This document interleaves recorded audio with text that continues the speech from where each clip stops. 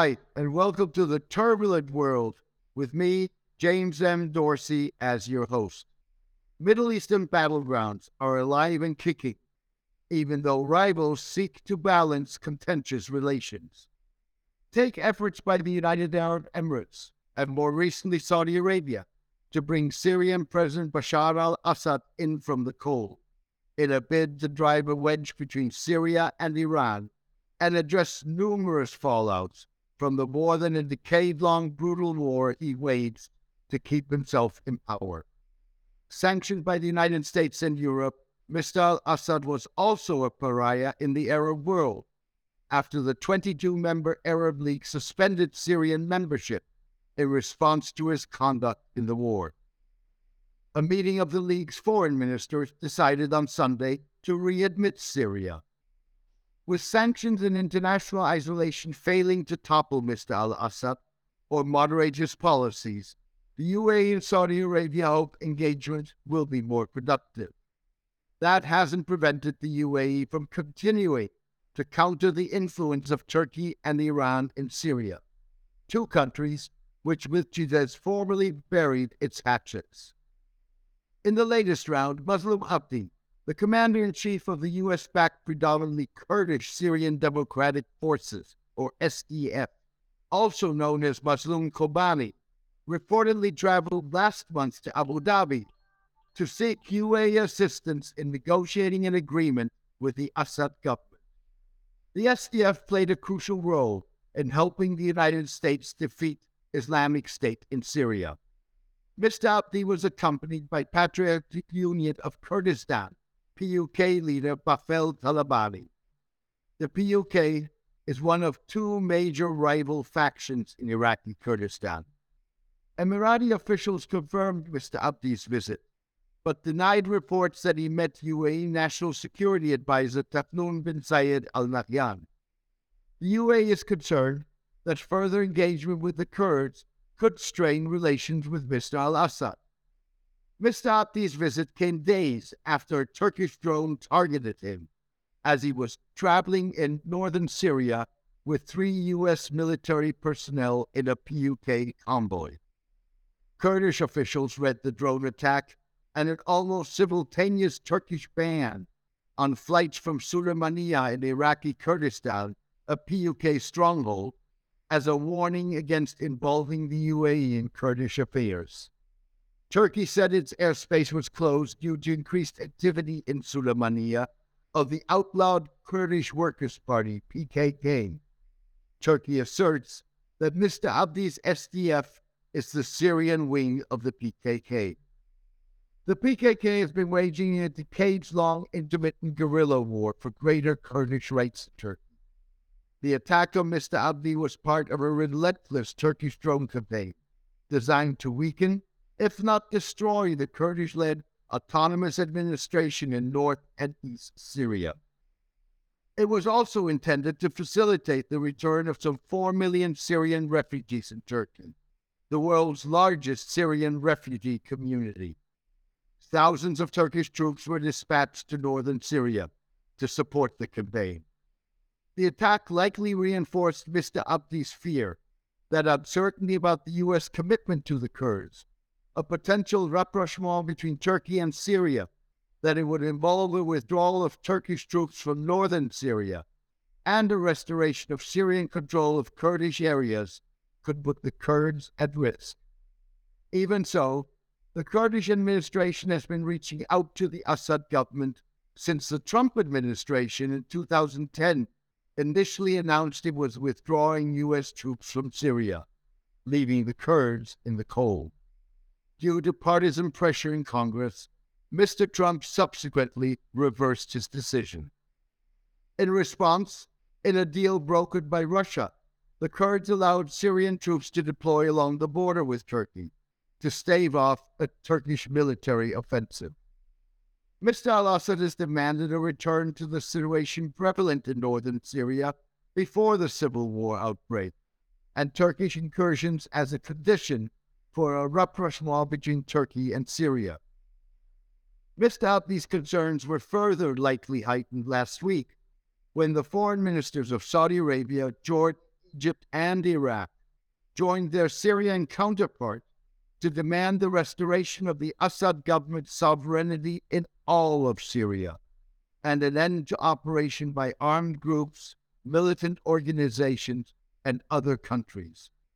Mr. al-Assad sees as foreign interference the presence of some 900 military personnel in Syria, U.S. support for the SDF, and the deployment of thousands of Turkish troops in the north.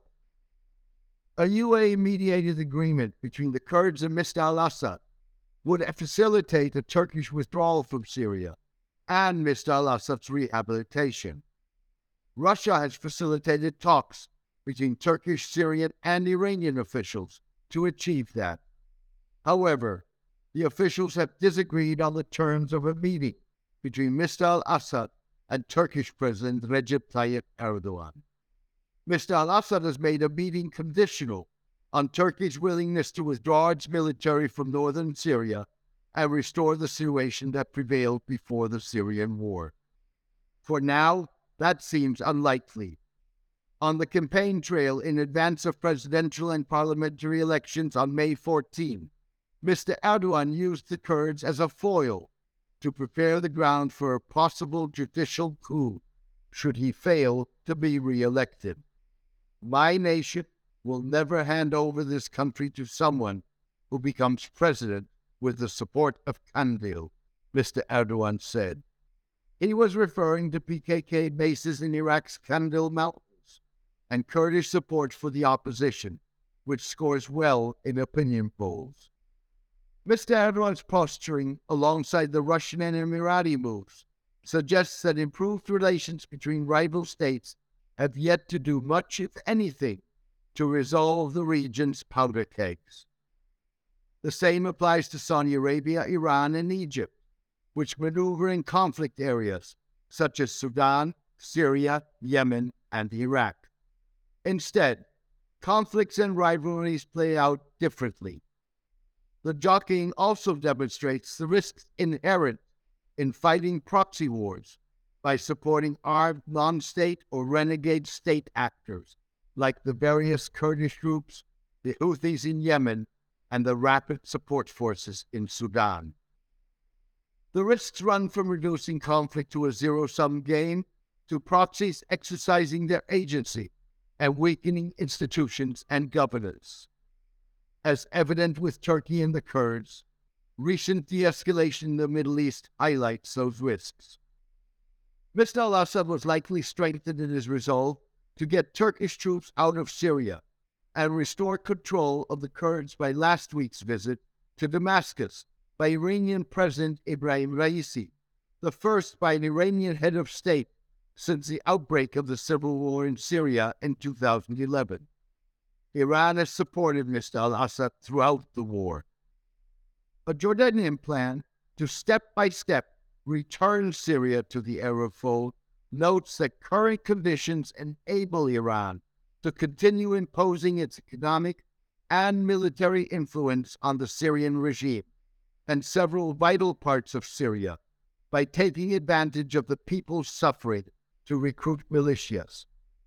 The paper warns that Iran's proxies are becoming stronger in the main areas, including the southern region, and the drug trade generates significant income for these groups, while posing an increasing threat to the region and beyond.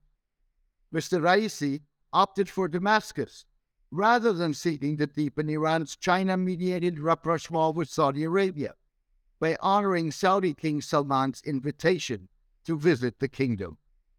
Mr. Raisi hoped to fortify Iran's relations with Damascus by tightening economic cooperation. His foreign, defense, oil, transport, and telecommunications ministers accompanied him. At the same time, hopes that Iranian-Saudi de-escalation would facilitate an end to Yemen's war are diminishing. Talks between the kingdom and Iranian-backed Houthi rebels who control the north and the capital Sana'a are likely to produce a ceasefire at most.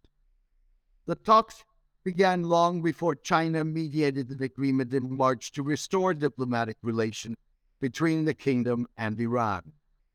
8 years after intervening in Yemen, Saudi Arabia wants a face-saving exit from a war that has failed to oust the Houthis, weakened their negotiating position, and proven costly in economic and reputational terms. The Houthis have made a timetable for the unconditional withdrawal of Saudi and Emirati forces, a condition for a more permanent ceasefire. A withdrawal under those conditions offers little opportunity to save fates. Moreover, a ceasefire may not halt UAE's support for the secessionist Southern Transitional Council in South Yemen and proxy militias in Shabwa and Hadramaut. That support has increased since the Emirates said in 2019 that it was withdrawing its troops from the country. Similarly, the civil war in Sudan underscores the risks of supporting non-state or dissident state actors. This week, supporters of Army General Abdel Fattah Abdel-Rahman al-Burhan, Sudan's de facto ruler, demanded the expulsion of Emirati diplomats in retaliation for UAE backing of Rapid Support Forces Commander Mohammed Hamdan Dagalo, aka Mdeti. The UAE has long worked with Mr. Delgado and facilitated his lucrative gold exports through Dubai, but was put in a difficult position by the eruption of hostilities in Khartoum that threatened Emirati strategic and maritime interests and could spark a broader conflict in the Horn of Africa. The Kurds, Iran, and Sudan demonstrate that in the end the principle of the king is dead, long live the king, applies to de-escalation in the Middle East. De-escalation may dial tensions down a notch and help manage conflicts to ensure that they do not spin out of control. It offers no resolution and allows open wounds like Kurdish aspirations to fester. Thank you for joining me today. I hope you enjoyed the podcast. Diplomats, policymakers, investors, executives, journalists, and academics, listen to my twice-weekly podcast and/or read my syndicated newsletter that is republished by media across the globe. Maintaining free distribution ensures that the podcast and newsletter have maximum impact. Paid subscribers help me cover the monthly cost of producing the newsletter and podcast. Please consider becoming a paid subscriber. You can do so by clicking on Substack on the subscription button at www.jamesmdorsey.substack.com and choosing one of the subscription options. Or support me on Patreon at patreon.com/MideastAuthor. Please join me for my next podcast in the coming days. Thank you, take care, and best wishes.